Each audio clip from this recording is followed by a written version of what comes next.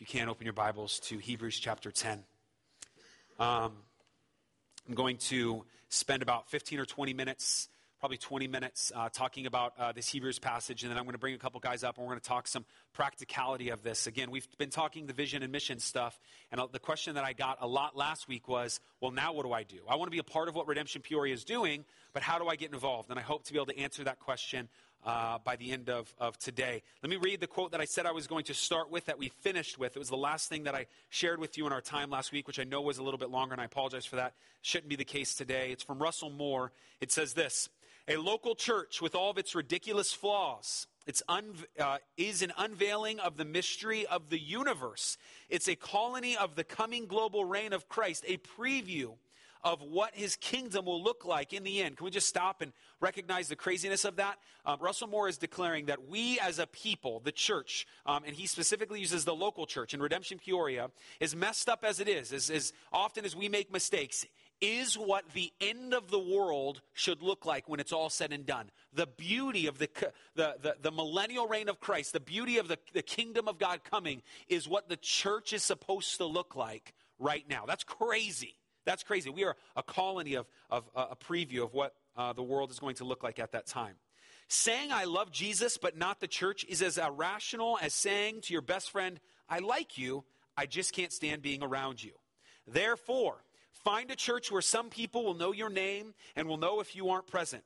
Spend time with people in your congregation who aren't in the same place in life as you. A lonely senior adult, a 30-something mom, a sarcastic 14-year-old.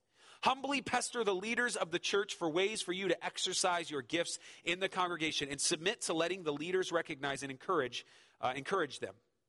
The church may not seem relevant in 21st century culture, but it's part of the unfolding mystery of the universe, and Jesus is there. So it's a big hype of what the church is, right? Not just the church, but the local church. And it's also a recognition of, you can hear some, hey, get around people who aren't like you. You can hear some pester leaders about wanting to get involved. You can hear that, right? And so the question is, how do we do that? And I feel like the best way to articulate, the best way we know in Redemption Peoria to do that is through Hebrews 10. Meaning, this is awesome. Sundays are awesome, and they're great for us to gather. But here's what you need to know, and what we've said from day one since we've planted this church 2.5 years ago. This is not the engine that drives us. We're grateful to be in Centennial. We're grateful to be able to be together, to sing together, to sit under the words together. But our engine is found in living rooms. That's where our engine is. And so I want to talk about why that is, because I've had this verse used against me when I was first a Christian. If I ever said I wasn't coming to Sunday, right? And then there's this text, well, don't forsake the gathering of one another, right? And it's like, well, now I feel like a terrible human being, right? And it was always kind of used in that direction. So I want to talk about that verse and ultimately how we best see it fit to be applied in Redemption Peoria. So let's start in verses 19. We're going to go all the way through 25.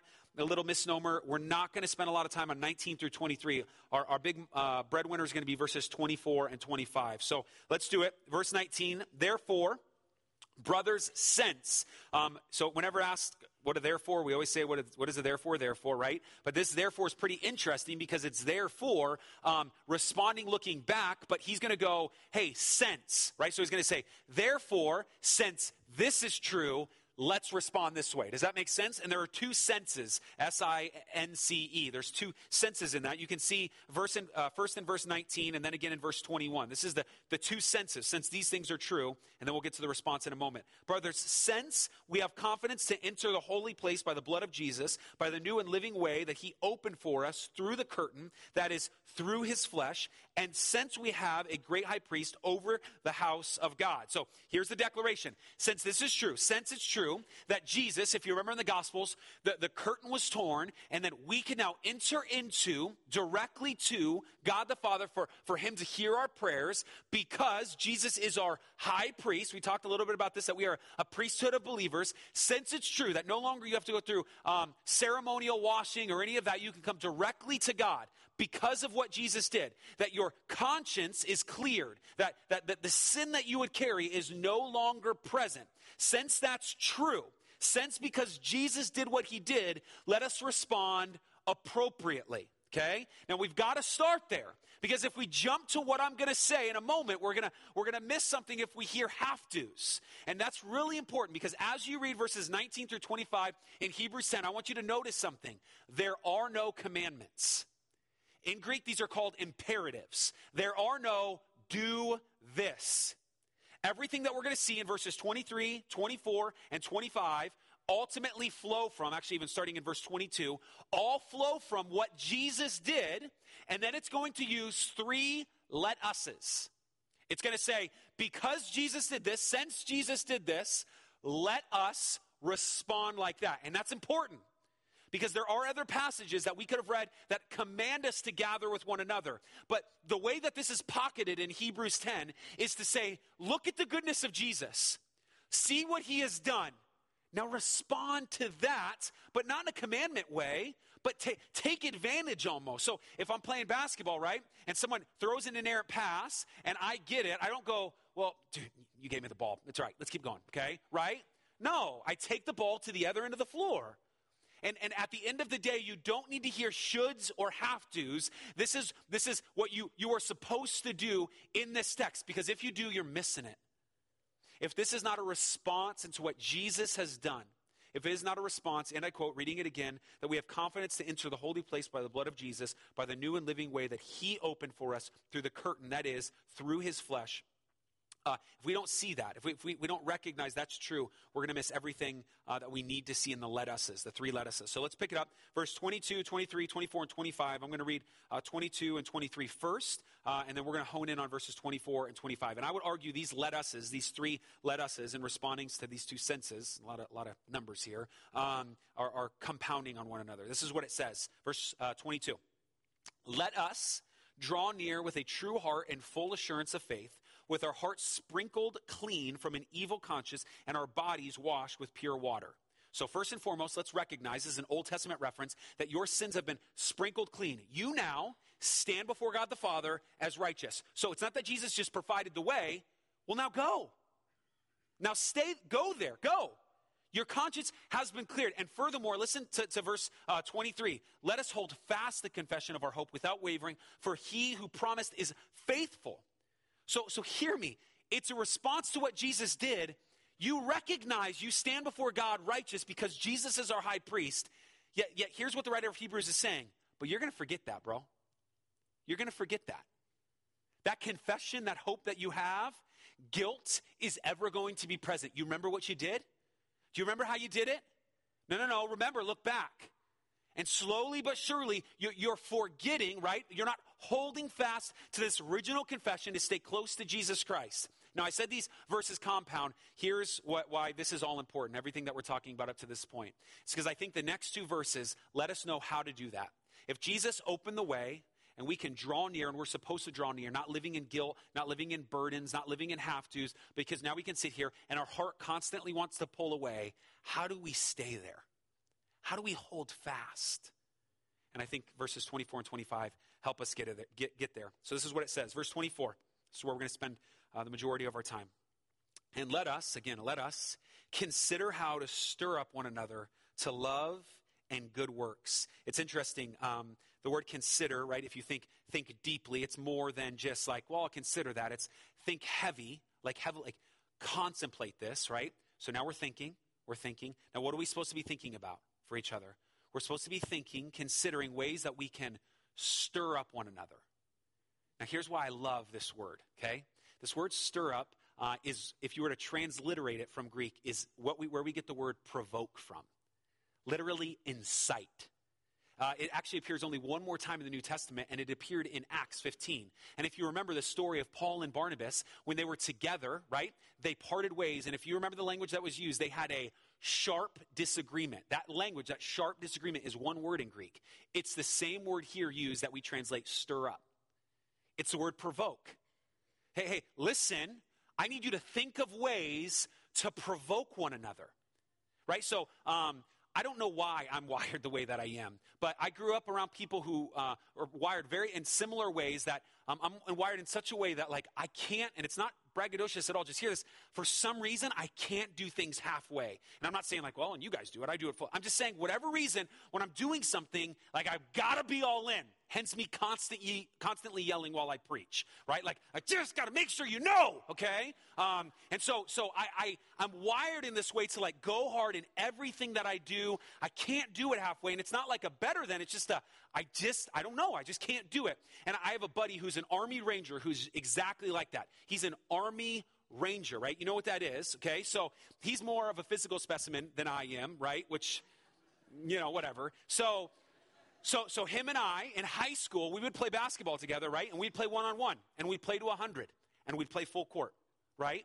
And so we would go back and forth over and over until we couldn't breathe, until we were tired, but it didn't matter. And here's what's amazing about this. It was this, I don't care what you're bringing to the table. I'm going to beat you. We may have been friends for a long time, but I'm not losing, so you better bring your game, right? And I'm going to play you, I'm going to pick you up at half court, and I'm going to guard you, and I'm not going to stop until this game's over. And you may get up by a lot, but I promise I'll catch up. And it's this go, it's this grit, it's this after it. I'm inciting, I'm provoking, I'm stirring up what I possibly can get out of my friend in that moment. And this is beautiful, right? Because we think of community as he's talking about considering ways to love one another and serve one another. No, in this moment is, man, get in a room around someone not like you, someone from a different socioeconomic class, a different background, a different political view, ways that you view same-sex marriage, ways that you view money, the way that you view sexuality in general, maybe the way that you view friendship, political policy. Get in and hear this. Learn to provoke one another. That's crazy. Stir it up. Stir it up. Now this is all for a purpose, right? I'm not in a evil way stirring up my friend as we continue to play basketball together. No. I'm trying to do something out. I'm trying to get what's best out of him. And that's what we're to consider ways to provoke. You could literally sharply disagree with one another for a purpose. Here's the purpose. Listen to it. Again, verse 24. Let us consider how to stir up one another to love and good works. Hey, bro, I see how you're treating her, and that's not okay. Hey, how you doing? And she responds, I'm okay. Well, what do you mean? No, nothing. No. We're not ending the conversation there. I need to know what's going on. And you want to try to hide it and be selfish and be prideful and think you can handle it on your own. But no, I'm going to provoke you to love and good works. I want to get out. Let's move on. Let's continue to do this together. So I gave an example about 2 months ago that I got from John Demeter about glasses of milk. And if you were here, you might remember this. But the example that was given was there's this first glass of milk that has no chocolate in it. It's just a glass of milk. And if you can think of that as a non-believer, someone who doesn't know Jesus. Then there's a second glass of milk that has chocolate poured into it, but it just goes to the bottom. And that's like a believer who does not stir up the affections of the Holy Spirit in his life or her life, right? That they're not doing anything. They have the Holy Spirit. They're Christian, but nothing's really happening. Then there's this third glass of chocolate milk that has the chocolate poured in it, and it's stirred up, right? It's drinkable at that moment. But the analogy that where I took it on my own is eventually you stop stirring the spoon, and then the chocolate settles, and then you're just like the person previous. You had something happen, but it's not continued stirred. And then there's a fourth glass of chocolate milk that spoon doesn't stop moving. And we can walk away, and it's true that our job is to stir our affections for Jesus as the Holy Spirit moves on us. But at the same time, hear me when I say this, that's also your job for me. And my job for you. That I'm to stir you up, that I'm to remind you, and you're to remind me, and we're to remind each other of what love and good works are. Now, it doesn't end there. If you can look at verse 25, it says this, not neglecting to meet together, as is the habit of some, but encouraging one another, and all the more as you see the day drawing near. This is the last verse that we'll do, and I want to pick it up at the back end because I think there's something worth noticing there. The very end of that, I want you to hear, all the more as the day is drawing near. His point is going, everything that we're talking about up to this last part of this verse is putting in front of us this idea of like if you're in a spin class or pop Pilates or whatever it is, you'll hear, you can even see this on movies, right? Last 30 seconds, give it all. The time's going out. Whatever you've got left in the tank, now's the time to give it. So this is the premise, right? If you've ever watched a high school or college football game, as the third quarter sounds, right? Everyone starts lifting up their hands and goes fourth quarter. Because whatever you've got left, now's the time to give it. I was watching the Alabama game last night, and the strength and conditioning coach, every time Bama had the ball, just held up both hands, fourth quarter. As a reminder, if you have anything left, now's the time to give it. And this is the writer of Hebrews. He's putting in front of us, if you've got whatever you've got in the tank, now's the time. All the more recognize the day is drawing near. Jesus is coming soon. We ain't playing games. Now, what he says into response to this, I think, is probably the most known of our passage. Verse 25, starting that section, says this, not neglecting to meet together. That word neglecting there is the same word that Jesus uses on the cross when talking to the Father. Quite literally translated, it means abandon or forsaking. So the idea is that we do not forsake the gathering of one another. We don't abandon the gathering of one another, that we are in this with each other. Now, he makes another really strong statement with the word that he uses in, as is the habit of some. So you hear the declaration. Let's not neglect gathering to one another, because it is the habit of some to neglect gathering with one another. And this habit, unfortunately, we tend to think of habit as like outwardly, like I have habits, right? In the plural almost, or that's a bad habit. But that's not biblically how the Bible processes the word habit. Habit has far more to do with a formative sense internally, meaning the Greek word for habit is the word ethos. Can you hear that? It's who you are. It's your ethos. It's the thing that you're about. And we tend to think that we can create habits far more than habits form us. Meaning like, if you want to start working out, you're like, man, I feel like I want to lose some pounds or I want to get stronger, whatever it is. You wake up tomorrow and you go, all right, I want to work out. Let's do this. Come on. Okay? And then you wake up Tuesday and you go, I really just want to work out. I need that desire to work out. Okay, and then Wednesday, and then next week, and then we're into October, and then you make a New Year's resolution. You just really want to work out, and yet all the while, you've done nothing. Now, you're not forming any habits in that moment. You're not making yourself want anything. But if you've ever got your butt off the couch and started working out when you didn't want to, day one, when you didn't want to, day two, when you didn't want to, week two, over and over and over, what you'll find is you're creating a palate for working out. You are being formed far more than you're forming your habits. Meaning, this word ethos, this idea of who you are, his declaration is here that people have made a habit of neglecting. So you like being isolated, you like not being in community, because that's the palate you've created. That's the habit that has formed you. Now, hear me when I say this. There are Monday nights when my community meets that I don't want to have community. I don't want to go. I don't. But there has never been a time when I have felt that at the end of it, Candace and I, we get in bed and I go, I'm really glad we did that.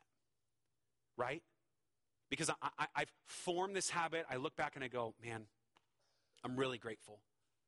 And so what I want us to be aware of in this verse, as we finish this with verse 25, is that naturally your propensity is not going to want to be to gather with one another. It's not going to want to be to do that. And you can create a habit of that. You can go, and you make up an excuse, you make up another excuse, you make up a third excuse, and then slowly you've created it. Or you can press in, not neglect.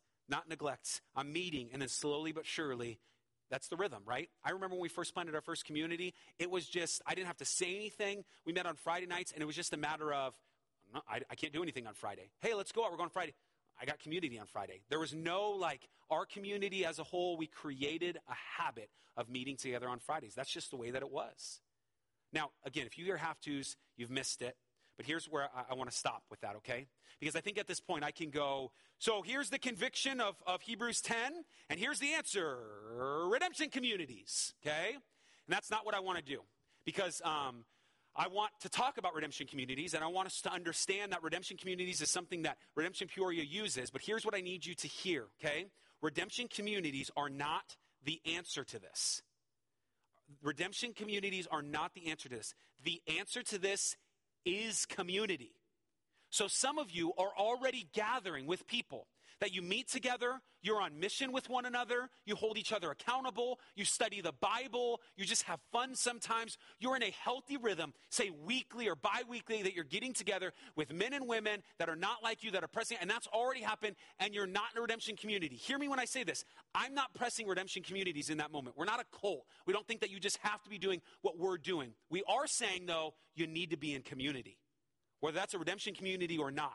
So you know that I love building things, right? If I'm trying to get a piece up on a wall, drywall, wood, whatever it is, the goal is to get the wood on the wall or the drywall on the wall. At the end of the day, I can use a drill, I can use a hand screwdriver, I can use a nail gun, I can use a hammer, whatever means to get there. The goal is not that. Those are just tools. And for us, redemption communities are the tools. So I want to make sure that you know, redemption communities, we're not like some cultish, you have to get in there. But hear this, for some of you, you don't have that. And some of you have created a habit of neglecting one another. And here's where this is become real tricky for you. You think this is that. But I would plead with you to reread that text and look hard and ask these questions. Are you provoking in someone else on Sunday mornings? Are you provoking love and good works? Are you encouraging people? Are you encouraged on Sunday mornings? Now, I'm not saying from a broad scope. I think us singing together and sitting under the word together is all very true and very formative. But to the level in which the Bible continues to press us into community, is that true? Are you just counting Sunday as it? And we would contend, if this is it, there is a big piece missing. So let me show you something that we did last week. If you could put the highway up there, Stephen. I gave you 4 buckets last week if you were here. And the way that we process this is these 4 things are the things that we do. We're stupid simple. We don't do a lot. And these things that we feel like are our way to get you on the road to become a healthy disciple, to look like Jesus, right? So we don't do homogenized groups. We don't do extracurricular stuff. There's groups that form organically to all that, but that's not something we do as a church. We do 4 things. We do Sundays, RCs, classes, and leadership development. That's all we do. And we feel like that is pushing us towards the cross, okay? Now, RCs specifically, the reason RCs are there is so that you can do all the things that Hebrews 10 is talking about. But here's been the problem that we've noticed.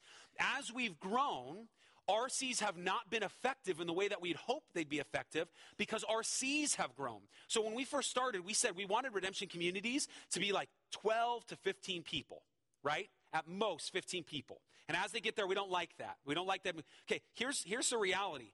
I don't know if there's any community that is 12 to 15 people. They're all over 12 to 15 people. Some are like 40 to 50 to 60 people, right? Some communities have like 35 adults and like 25 kids. So they're huge.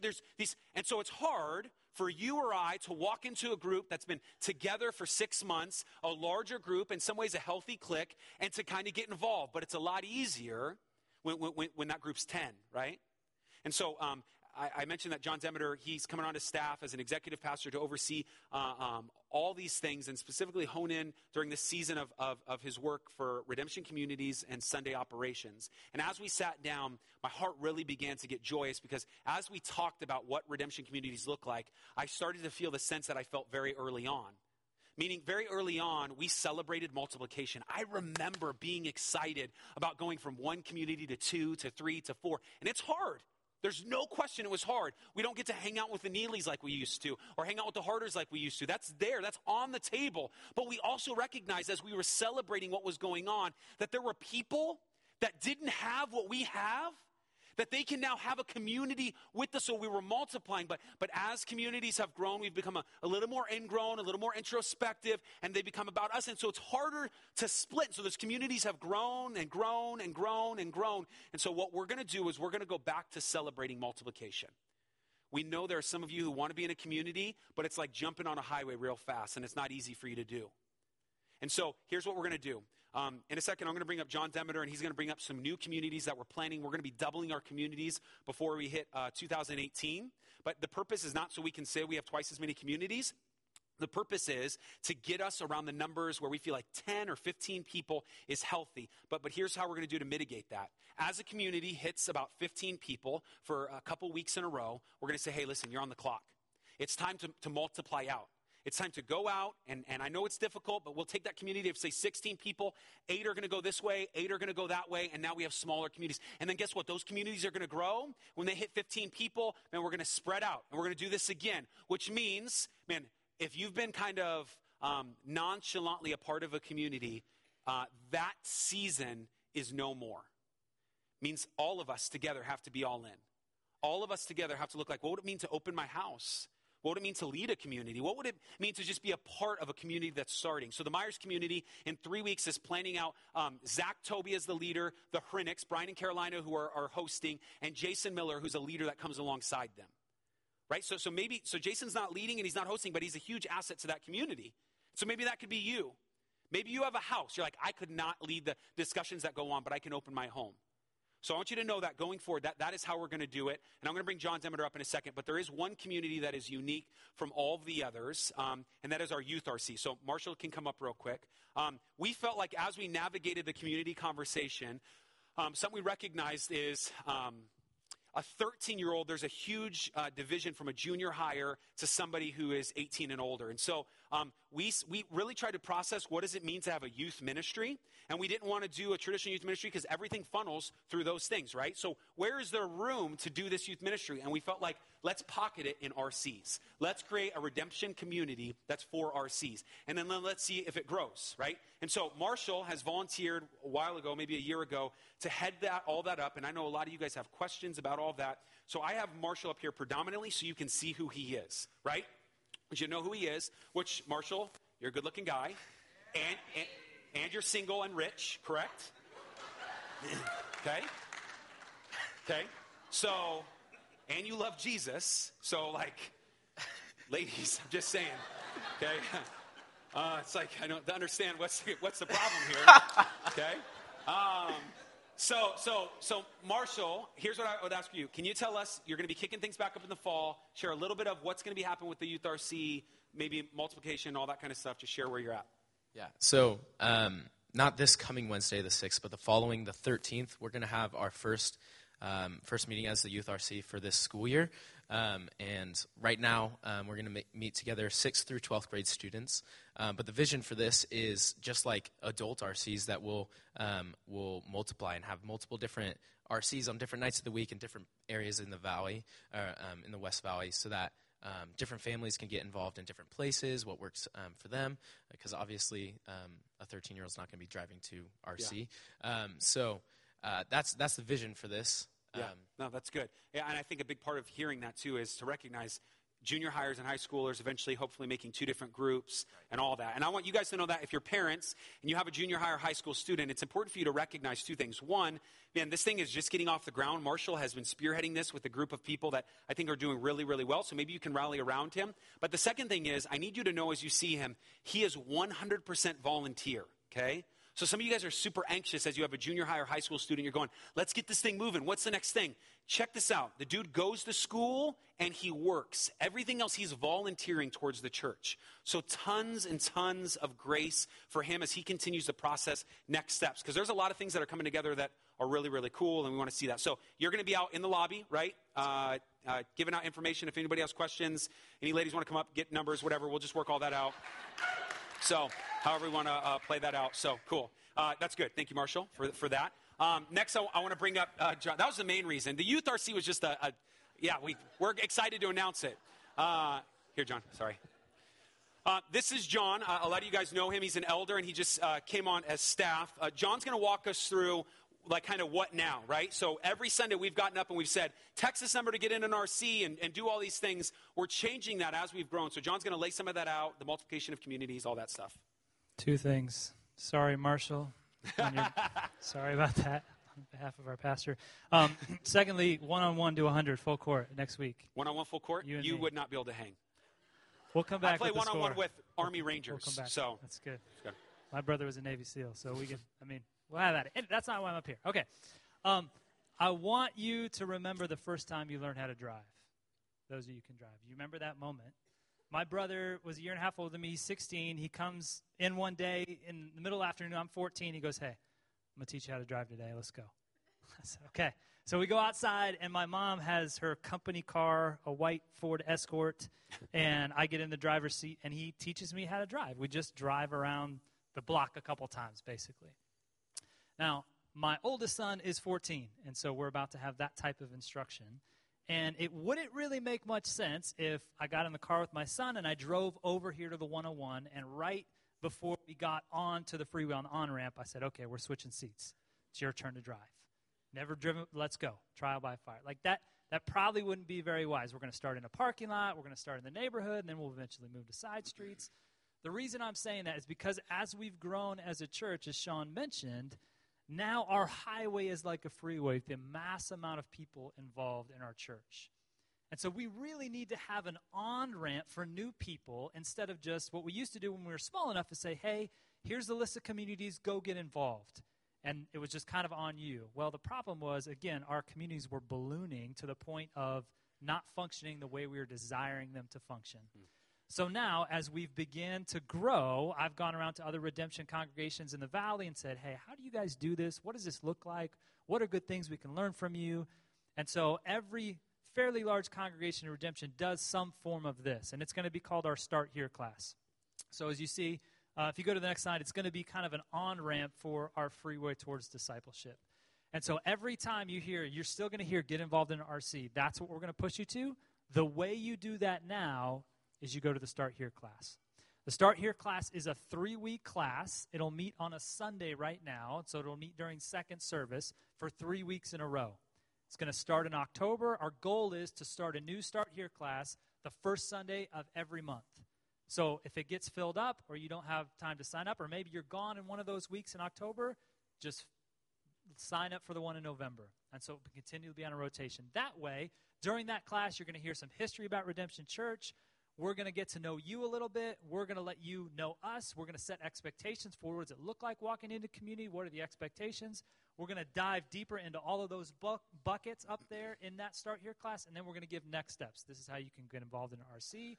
This is how you can serve. It's just going to be a lot cleaner. We're hoping to give it a lot more fruit in the long run. So the Start Here class, the way you can do that, there's cards outside at the Connect desk that say Start Here. It's got a little elevator pitch on the back of what it is, and then it's got the web address on where you can go and register.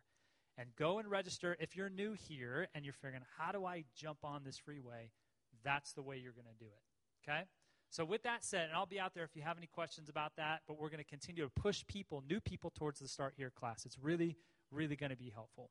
With that said, if you are new as a leader, why don't you make your way up here? We've got some new community leaders in the room. Yep, come on. I see you sitting there. Don't be timid. Yes. Because we're continuing to ask God to raise up new leaders so that we can have more RCs, as Sean mentioned. Not for the sake of having them, but for the sake of giving more room so you can invite your coworker, you can invite your neighbor, you can invite your family member to your RC. Now, this isn't all the new leaders. Some of them are here in the first service. Some of them are serving right now. But we would just want you to see their face, get to know who they are, hear their name, and then we want to pray for them specifically as elders. So just introduce yourself and pass the mic down. Hi, I'm Manny Dominguez. Jackie Dominguez. Kim Toby. Tim Toby. Jason Summers. Joanna Summers. I'm Nick Carlisle. And I'm Lauren Carlisle. That's good. Yeah, we're gonna pray for them, and we're praying for them, and they're up here not just so you can go join their RC, but we want to commission them out. As a church, as elders, we recognize they can lead, and God has gifted them that way, so we're going to take a moment and just pray for them as some of them take over existing RCs, plant new RCs, all that. So, Jim, please. Father, we're grateful for the troop of people who are in front of our congregation. Lord, we want to lift them up to you and pray for them as they begin their communities here in the next week or so. Father, we pray that you would walk close to them and they would to you. Yes. Father, for the relationships that will be built, for the laughter that will happen, for the prayer that will happen, for the service that will happen, Lord, we want to thank you for that already. And then, Lord, when the time is to multiply, Lord, not easy, but, Father, we know that that's your desire for us to continue to reach out. So, Lord, we just pray for your presence in these homes and in these leaders, Lord, as they move forward. And we're grateful for them. And we ask this in Jesus' name. Amen. Amen. Thanks, guys. As they're stepping down, I want you to know a question that I get a lot is, hey, where can I do serve the city stuff or mission stuff? Where can I be held accountable? Or where can we do Bible studies? From now on, just know the answer is always to that has been Redemption Communities. But now, if you're new, it's going to start with that Start Here stuff. So you can know a little bit about us. It removes the attrition of people just kind of, I just want to nonchalantly, so you can learn all of that stuff. If you guys want to come up, I don't know if John went down or not, if he's still there. Here's the last thing we're going to do, and then I'm going to pray, and then I promise we're done. you're going to hear over the next couple weeks stuff about membership as well. And I know John's going to touch on the membership stuff at the end of the Start Here stuff. We want you as a congregation to be aware that as far as all that stuff goes and questions of membership, what it means to be involved, how our philosophies are being discussed and decided, that us four as men are the elders of Redemption Peoria. And you might not know that, so we thought it would be a good opportunity with the growth for some of you who are new to know who us four are. And so this is Vincent Clark, John Demeter, you just know, and Jim Ellis. And I want you to be aware that we are not just in name being led plurally, okay? Meaning when we come to the table and we have a conversation about something we want to do, Sean Myers, the lead pastor, gets one vote. He gets one vote, okay? I don't have any more say or any trump card. There's no executive order when it comes to the way that we operate. Vincent has just as much say. He's not on staff and not paid as I do. That together we are the four elders. And as we continue to process, we want you to know that we're on the works and in conversations of identifying other elders because our congregation is growing. But I want you guys to know who these guys are. So for two reasons. One, just so that they can be visible up here. But two, maybe you got questions as of today. So I think our leaders, we feel very confident in our leaders that they will know some of the answers, but there's certain things they might not know. Us four should be able to walk you through anything. So feel free to ask us about everything there is to know about Redemption Peoria, who we are. We feel like a big part of being elders is having our life on display. And we want to be able to be vulnerable in those ways. So I want to pray for us as elders, us as a church, because this is a good 2 Sundays for us to be able to process all that. And then we'll have our time of response together. So let's pray. Father, thank you so much for who you are. We together as a church, I lift up myself, Jim, John, and Vince. That we are desperately in need of you, and that we're flawed and we sin and we make mistakes. But Jesus, I pray that we would be first and foremost the people that are running to the cross every time those moments happen.